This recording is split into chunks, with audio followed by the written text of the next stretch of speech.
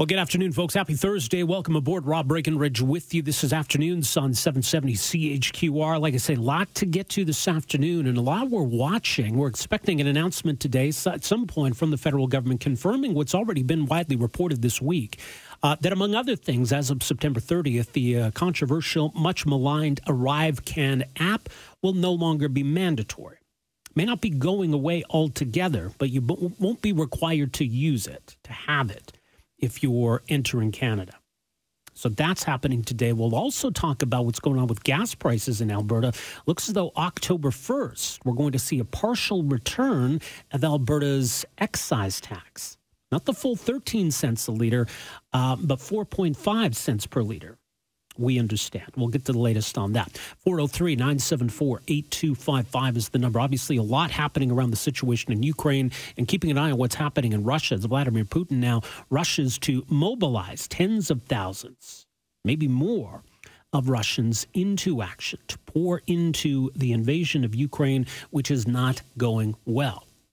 This has been the focus this week as world leaders have gathered at the United Nations. Now, Prime Minister Justin Trudeau is back in Ottawa today, and we will get to some of what happened in question period. But this was the Prime Minister last night asked about the actions, the threats from Vladimir Putin. You mentioned Putin's nuclear threats in your comments. Do you think he's bluffing? Putin has fundamentally miscalculated in a whole bunch of different ways. He massively underestimated, first and foremost, the strength, the resilience, the courage of Ukrainians when it comes to defending their homeland, defending their rights to choose their own future. He also massively miscalculated when he thought democracies around the world would not stand up to defend the very core principles that underlie our democracies. Freedom to choose one's own future, territorial integrity, sovereignty. Putin was wrong, and he is right now failing and flailing in his response to this situation. We need to continue to demonstrate the strength and solidarity, not just of countries around the world, but of people around the world. I don't think I heard a direct answer as to the bluff, but I'd also like to ask you, as you talk about allies continuing to offer support for Ukraine, what are the next steps here concretely that Canada can do to help? Canada is going to continue to strengthen our sanctions. We are going to continue to send military aid to Ukraine. We're going to continue to be there for humanitarian assistance. We're going to continue facilitating measures to counter the global food crisis, whether it's with our expertise in exporting and shipping grain around the world. We're going to continue to stand for the principles that matter so deeply to Canadians and people all around the world with absolute firmness and solidarity with people in Ukraine, and continue to encourage and be there for countries, particularly in the global south, who are facing difficult times as they too stand against Russia. Okay, so joining us for the latest on what's been unfolding this week in Russia, how Canada and other countries need to respond to this whole situation. Very pleased to welcome to the program here this afternoon Alexander Lenoska, Assistant Professor of International Relations, Balsillie School of International Affairs, University of Waterloo, Fellow with the UK-based Council on Geostrategy. Professor Lenoska, great to have you with us here. Welcome to the program. Thank you very much for having me. It's quite remarkable what's coming out of Russia over the last day or so. The protests, people trying to flee, some pushback, which is dangerous in Putin's Russia, but some pushback against this idea of a large mobilization. What have you made of everything you've been seeing, first of all?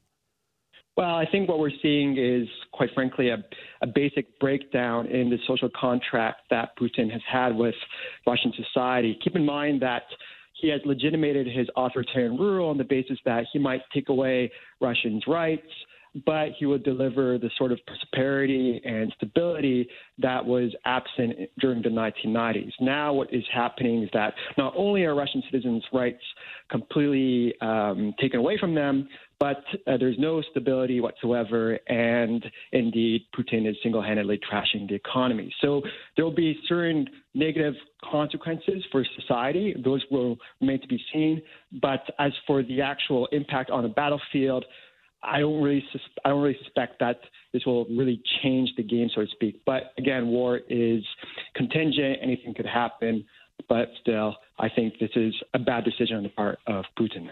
All right, and I think to casual or layman observers, the idea of sending in tens of thousands, maybe more than 100,000 more troops, seems like an escalation. But I think there's some nuance and understanding. Like, what is it that Putin's sending in? I think the troops that are already there, the Russian troops, seem to be ill-equipped, ill-trained, and the idea that he's just going to find himself 100,000 or more professional troops, I mean, that's not realistic, is it?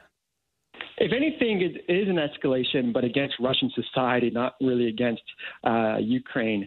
After all, for the reasons that you pointed out, those forces already deployed within Ukraine have struggled with basic personnel shortages, terrible logistics, poor command authority.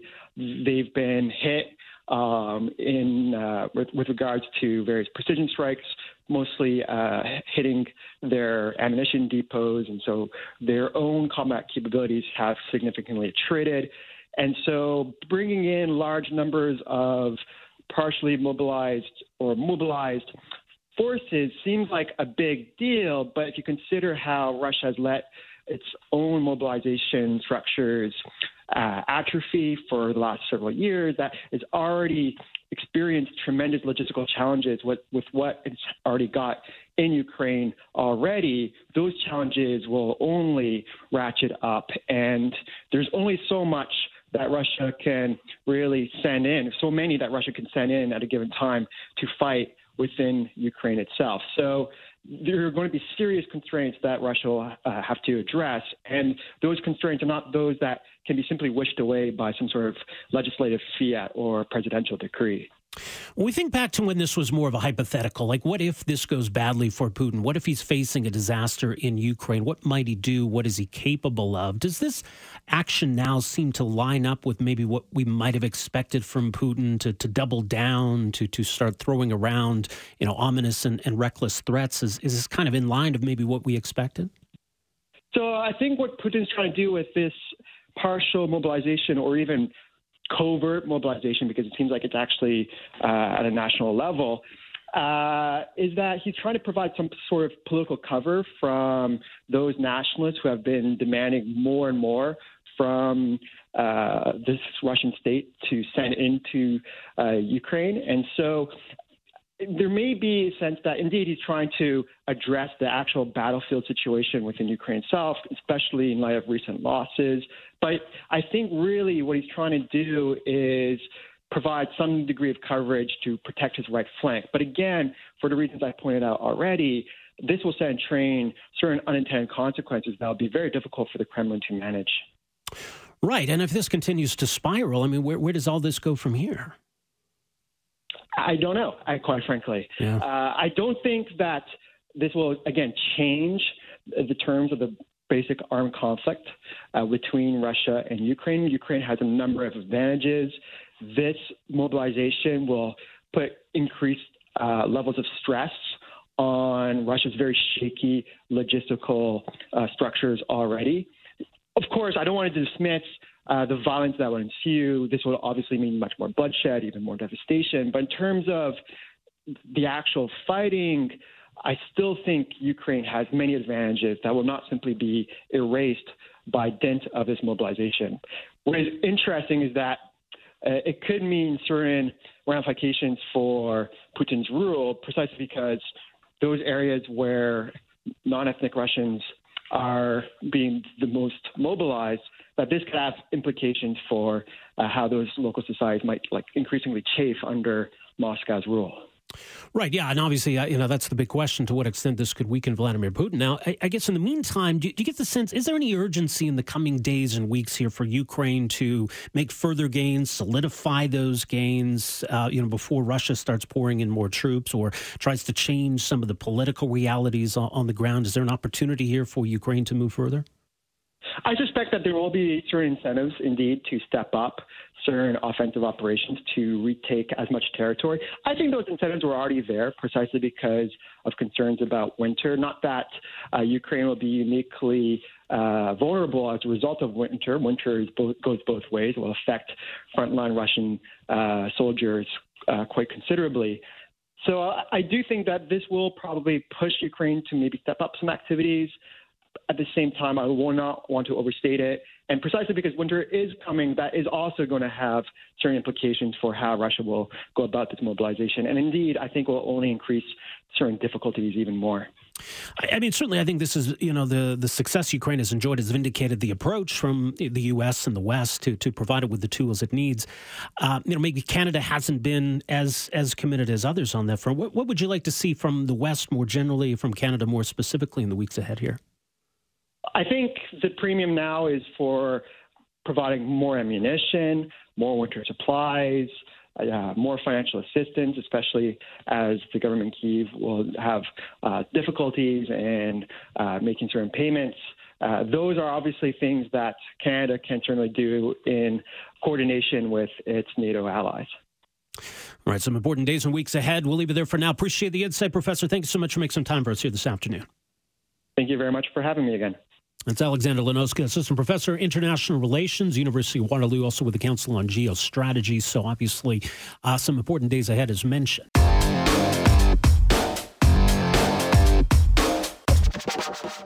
Welcome to this hour of the program. Rob Breckenridge with you here on this Thursday afternoon. Our number 780-496-0063, 403-974-8255. Plenty to get to over the course of this hour. Let's start with the news out of Ottawa. It is not a false alarm. As of September 30th, ArriveCAN, the much-maligned app, will no longer be mandatory for those entering Canada, Canadians returning to Canada. We are also dropping the vaccine requirement for those entering Canada. We are dropping the random testing requirement for those entering Canada. There's still some cabinet discussion happening this afternoon regarding masking on trains and planes. So no final decision yet. But yes, ArriveCAN, which has been a source of some controversy and frustration, will no longer be mandatory as of September 30th. Well, it was a false alarm yesterday at Thompson Rivers University in Kamloops as we were chatting with our next guest, abruptly ending that conversation. But things have developed over the past 24 hours. We now have more concrete things to discuss regarding ArriveCAN's future. As mentioned, it will be optional. Which begs the question, what is it there to do? What is the purpose of ArriveCAN after September 30th? What is the purpose of it now over the past few months? Anyway, Matt Malone, a law professor at Thompson Rivers University in Kamloops, specializing in trade secrets, confidential information, has written extensively about some of the many issues with ArriveCAN. Matt, glad the university is not on fire, or wasn't on fire, but appreciate you making some time for us here again today. Of course. Thank you for having me back. I think someone didn't want to write their exam. So. I would imagine that probably happens a lot at universities anyway, so that was good. But, listen, as mentioned, it seems like things have moved over the last 24 hours from what's being reported. The Prime Minister has already signed off on this. So as of September 30th, ArriveCAN will become optional. As you've written, as you alluded to yesterday, I mean, that's the right decision. That's something you were hoping to see. Yeah, it's a great move. There was a lot of uncertainty that it was actually going to happen because ArriveCAN is imposed through an emergency measure. And so this measure was set to expire on September 30th, but the measure is actually one that has been, the underlying measure has been renewed many times, like something like 60 to 70 times. And it's always been renewed 1 or 2 days in advance of the deadline. So it was a little bit of a tenterhooks type thing where we were waiting until the very end to see if this was going to happen. So there was a lot of uncertainty. I had a lot of disbelief that it was going to happen, but it's really good to see that they're shifting the use of the app from from mandatory to voluntary. Yeah. And so I think that's that's the right move, and it's the move that they should have taken from the get-go, from day one, to build trust in the app. Every privacy commissioner in the country said, for coronavirus health apps, to build trust in the use of these apps, you need to have a rollout that's based on voluntariness and openness. And that's how ArriveCAN was introduced, but it changed very quickly. It did, but why, right? It sort of gets to this underlying issue. What was the reason why we needed ArriveCan? What was its purpose? What was the justification? Are we able to pin that down? Well, the justification shift over time, which was also one of the concerns with the app. When it was unveiled in April 2020, the stated purpose was contact tracing to replace some of the paperwork. That eventually disappeared from the website, and now if you look on the ArriveCan Government of Canada website, contact tracing isn't mentioned at all. But what the app did was it collected, once the vaccines were introduced and developed, the app started collecting information pertinent to the vaccines. Prior to that, it was collecting information pertinent to sort of, the quarantines that folks had to undergo when they entered the country for a set period of time. And so it basically, in a nutshell, was collecting travel and health information. But what really set alarms off, so to speak, over the summer was what happened on June 28th, and this is something that I think is really understated, but I think it's part of the story for why ArriveCan became such a flashpoint in the cultural and political debates. And that's when the government introduced something that had absolutely nothing to do with COVID into the app. They introduced a customs and declaration form called Advanced CBSA Declaration into the app. When that happened, that caught my attention, and it really came across as the government trying to pull a fast one, because ArriveCan is mandatory through emergency public health legislation. We download that on our phone, we put personal information into it, sensitive information into it, which gets uploaded to Amazon Web Services, and there's very little transparency about where the data goes and who handles the data. But at its core, it's mandated through this emergency legislation. And when the government introduced Advanced CBSA Declaration, which is this feature that's not at all related to public health, it really seemed like they were just trying to shoehorn a feature into the app. And that was really concerning because it really made apparent that the purpose of the app, the design for the app, was intended beyond the pandemic. And that just, I think that just did everything to undermine trust in the app. What made it worse for the government, unfortunately, is that when they unrolled that update on June 28th, they did so in a version of the app that actually contained a glitch. Oh. And so about a week after that, the glitch that very famously started to afflict the app over the summer started sending those erroneous notifications. And that was just the whole problem. So I think the fact that they tried to pull a fast one, but then sort of got caught with this glitch, it just made ArriveCan a fiasco. Right. And I mean, in the past, and you've written about this, I mean, but before the pandemic, there was something called e-declaration, where the idea of a streamlined or an app that people could use for customs or immigration declaration, that idea has been there. But obviously, ArriveCan is much different and much more than e-declaration, right? It is. So ArriveCan has several different features, but what's really interesting about e-declaration is it was a voluntary and separate app developed in 2018.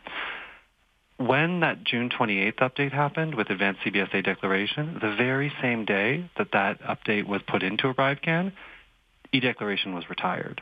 So they basically retired the app on the government website, and they shifted to using Advanced CBSA Declaration, which was inside of ArriveCan. So it's really interesting because e-declaration was voluntary. It said you can use this if you want to use it, and that's really the right way to get people to use it, right? Like the analogy that I've drawn for a few of my friends is like going into a McDonald's, and you know how they have the electronic board that you can order at, where you can sort of go up to the person. The election of the choice of technology is a really important part of the buy-in to the technology and the trust in the technology. Because if you're suddenly confronted with having to use a technology that you might struggle to use for all kinds of equity reasons, based on your background, ArriveCan's only available in 3 languages, your access to internet. 12% of Canadians don't have a smartphone, 6% don't have an internet connection. There's all kinds of these types of concerns that really make technology a bit frightening for these types of groups. But beyond that, if it's not transparent and it's not voluntary and it's something you're forced to do, that already is starting things off on the wrong foot. Because if the vaccine requirement is gone, and then by extension, the quarantine and all of that, why do we need ArriveCan at all? What purpose will it or could it serve after September 30th? That's a really good question. I could only speculate, but my guess is that they're going to try to keep the Customs and Immigration Declaration feature and try to digitize that. I think we all know these cumbersome paperwork forms, the E311, right? The classic form that you fill out on the plane just before you land, and then it's paperwork.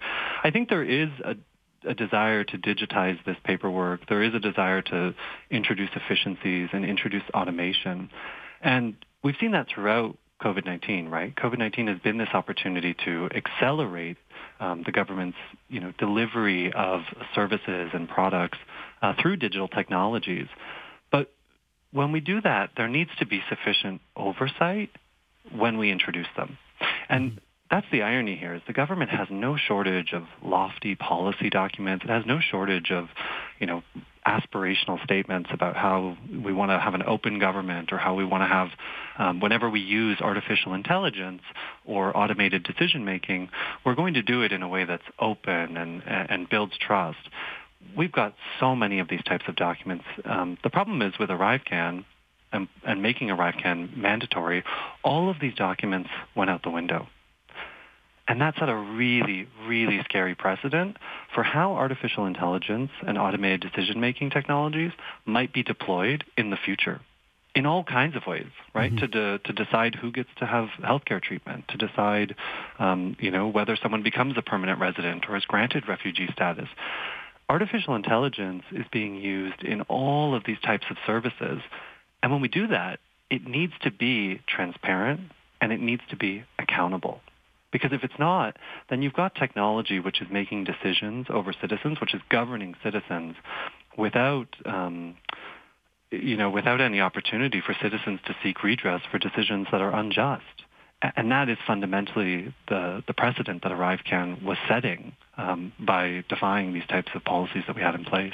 And I think when I started to look at some of the specific pieces around the oversights in ArriveCan, that's where my research interest really came in, because there's something called an algorithmic impact assessment.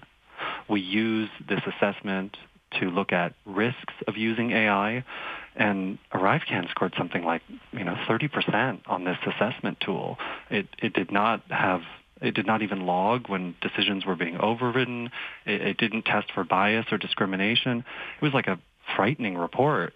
So the idea that all of your data is being used in this way by an artificial intelligence, and not only used in that way, but it might even be making decisions that affect you, it's kind of mind-blowing. Yeah. Well, that's the question. I mean, if ArriveCan's going to be around for the long haul and the purpose of it is going to change, it doesn't make all these concerns go away. So what does the federal government need to do to address some of the issues around ArriveCan? I think the voluntariness is the very first thing. So this is a good move.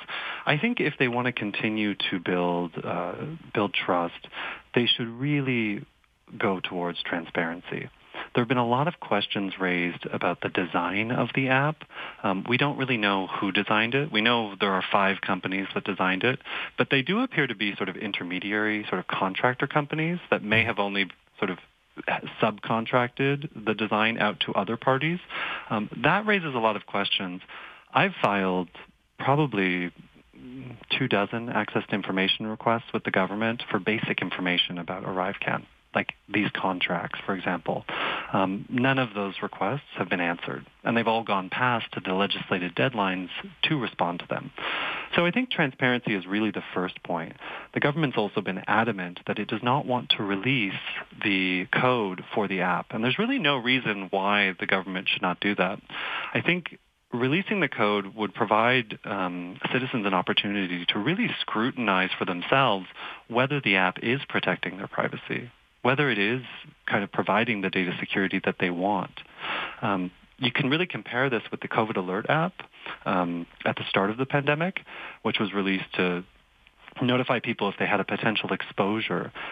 What was really groundbreaking with that app is that the code was made public.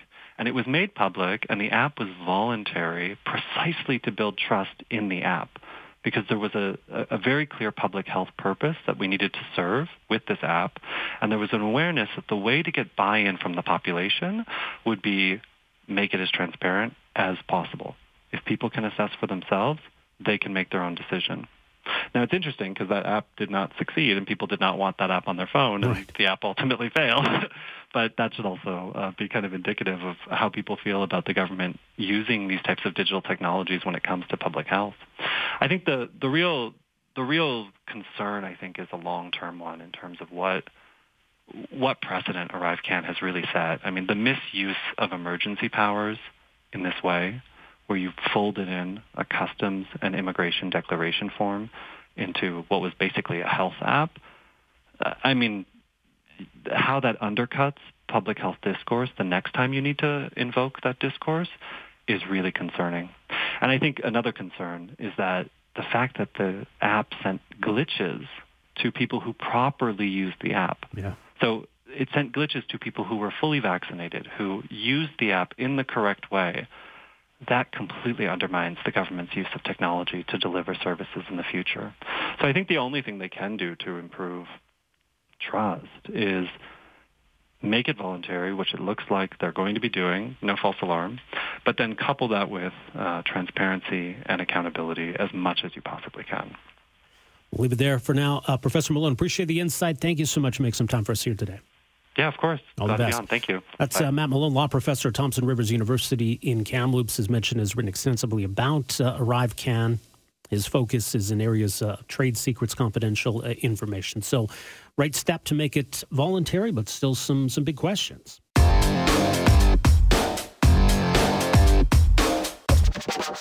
I want to turn our attention to what's happening in Iran, scenes that are both inspiring and I suppose worrisome, as Iran's Revolutionary Guard is threatening a further crackdown. We've heard reports of dozens of civilian deaths as protesters and police have crashed.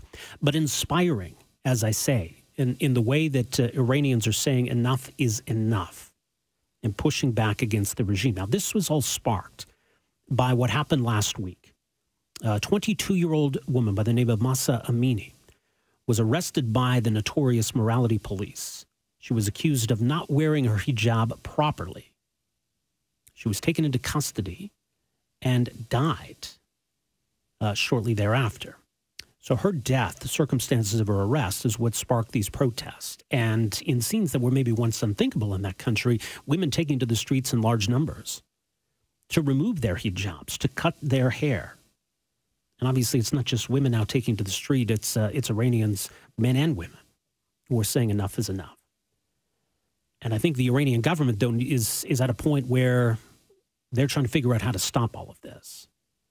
And so it's hard to say where this all goes from here. They've tried to shut down the internet, tried to keep a lid on information coming out of there. So it's becoming harder to follow. But the rest of the world is taking notice. We need to take notice of what's happening there. Joining us to talk about how significant this is, maybe where things are likely to go from here. Very pleased to welcome to the program here this afternoon, Roya Haqqaqi, an Iranian-American author, journalist, poet, human rights activist, was testifying before a congressional committee this week, in fact, in Washington on these developments. Roya, good to have you with us here today. Welcome to the program. Thank you so much for having me on. Like I say, there's kind of that duality of emotion right now with, you know, being inspired by what we're seeing, but still being very worried at the same time. Where are you at? Exactly where you are. Yeah. You captured it really well. It's absolutely inspiring, and it's absolutely terrifying. And I'm not sure that the U.S. are registering all this. Look, for over 20 years, we have been trying here in the United States to usher this moment through in Iran. And we have been hoping to see Middle East change. What's very surprising to me is that why everybody in Washington is so unprepared for what's happening in Iran. Isn't this the dream that that everybody wanted to see? Yeah. People in Iran are not burning American flags. They're burning their hijab. They're burning their headscarves. What feminist in the world, what woman, what democratic activist, what human being doesn't want to see people strive to gain their freedom. That's precisely what's happening in Iran. People have been chanting, our enemy is right here. They lie when they say it's the U.S. I mean, everything that the United States, that Americans have wished to happen in Iran for the past, several decades is happening. The question is, why aren't we ready as Americans, as the U.S. government, to respond to this absolutely watershed moment? Let's talk about why it's happening. And obviously what happened to this young woman is horrifying.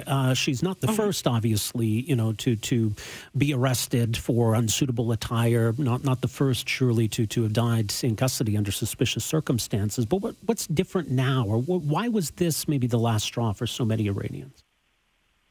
Well, that's a wonderful question, because it's one that I was asked yesterday at the Senate. It's one that I've asked myself, and I know that so many of us may be wishful thinking and calling this different, whereas it may not be. But every sign that I see points me to the direction that this is different. Now, it doesn't mean that it can't fail, because every revolution, including the American Revolution, was helped by the outside world in order to succeed. Revolutions by people who are unarmed against adversaries that are armed to their teeth cannot succeed without other people coming together from around the world. Now, why is this different? I'll tell you. First of all, in the past, we've had economic protests. People have poured to the streets because they were poor. They had economic demands. They needed, in some parts of Iran, they needed water because there was water shortage. They were complaining about fuel prices. This isn't about that at all. This is about liberty. People are chanting woman, liberty, life. It's precisely, the equivalent of life, liberty, and the pursuit of happiness with a small twist. Instead of pursuit of happiness, they're chanting woman because they want women to become equal in order for the society to be able to pursue happiness. That's one major difference. The other is that rural and urban are both here in the picture. In the past, you've had rural areas come out because they had their own demands, the youth in the urban areas come out because they had, they wanted access to, internet or, certain demands that the rural people didn't necessarily need to respond to. This time around, young, old, rich, poor, woman, man, South Iran, North Iran, everybody, everywhere is pouring onto the streets. And another thing is that they're no longer willing to go home and not face the police and the violence. They are coming out and they are facing, these thugs on the streets, and they are fighting back. And, what else? My question is, what else does a nation do in order to change its destiny? They're doing everything that everybody wants to see happen in Iran. We need to do what we did with Ukraine. They've risen up. They want to do what it takes to assure their own freedom, but we need to provide them with support. Yeah, it's remarkable to see. I mean, I think it's now over 80 cities this has spread to, and it's harder to get information as, obviously Iranian officials have moved to try to clamp down on the internet and social media, but it's abundantly clear this is widespread, this is growing. There is some momentum for now, isn't there, on the side of the protesters? Yeah, there is. There is, but and in fact, you can tell from the reaction of the Iranian president, who is here in New York for the General Assembly meeting of the United Nations, because he said to all reporters, I will only respond to questions about the nuclear deal, but I will not respond to questions about the protests. Obviously, what is he going to say?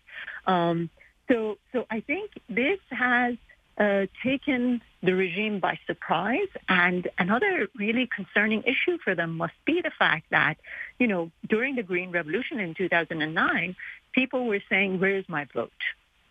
They were simply complaining or demanding the elections to not be rigged, for their votes to count. This is different this time.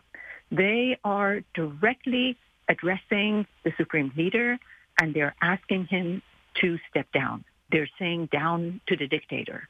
That is a vastly different picture than the previous one 10 years ago. They're not trying to come to some kind of a reformist agreement from within the regime. They're done. And I don't know why we are not celebrating this moment, because this is precisely what we always wanted to see. In terms of how the West can respond, I know one step might be to finally list the Revolutionary Guards as a terrorist organization, and those calls have been there for years. Maybe sanctions targeting the regime. In terms of directly supporting protesters, what would you like to see? Well, first of all, with all this technology that's available to us, they shouldn't be able to shut the internet down. I mean, that's incredibly, as you mentioned in your intro, incredibly concerning, very alarming, very dangerous. It speaks of them planning to want to go on a rampage of violence and killing. Yeah. So we have to do everything in our power to assure that Iranians have access. I'm not a techie, I'm not a geek, but there are others who should be able to figure this out. Yeah. The second thing is we have to identify all of these bad actors inside Iran who are attacking the protesters, who are responsible for the killings. We have to identify them. We have to name and shame them. We have to put their names on a sanction list. We have to make sure that people understand that as a democracy, we are here to protect all those who have democratic demands. I mean, let's think about it. What else is left for the United States as a claim of leadership in the world, if not this? What else can the United States do other than support democratic movements when our leadership in so many other areas has been waning? This is our moment. This is not just an Iranian moment. It's also an American moment. We don't want military intervention. Well, Iranians are not asking for military intervention. They're asking for the United States, for the European Union, and all powers around the world to press their oppressors in every way possible. And I think this is something that we owe them, because, Ukraine is inspiring everybody around the world, and Iranians are responding. And we miss this moment. Well said. We'll watch closely in the coming days and weeks, but so much at stake here. Roya, appreciate the insight, and thank you so much for joining us here today. Thank you. All the best. That is Roya Hakaki, an Iranian-American author, journalist, and a human rights activist. You can find her on Twitter at Roya the Writer, and her website, royahakakian.com. The stakes are high, and the way the Iranian government is already responding suggests they realize, this is an existential threat to them. But the brutality with which they're prepared to respond, it's chilling to think. So some important days ahead there. Let's not lose sight of what's happening around with so much else going on in the world right now. Thanks for downloading and listening to the podcast. Don't forget to subscribe, rate, and review for free at Apple Podcasts, Google Play, or wherever you find your podcast. You can also find me on Twitter at Rob Breckenridge, and you can email me, rob@770chqr.com. Talk to you next time.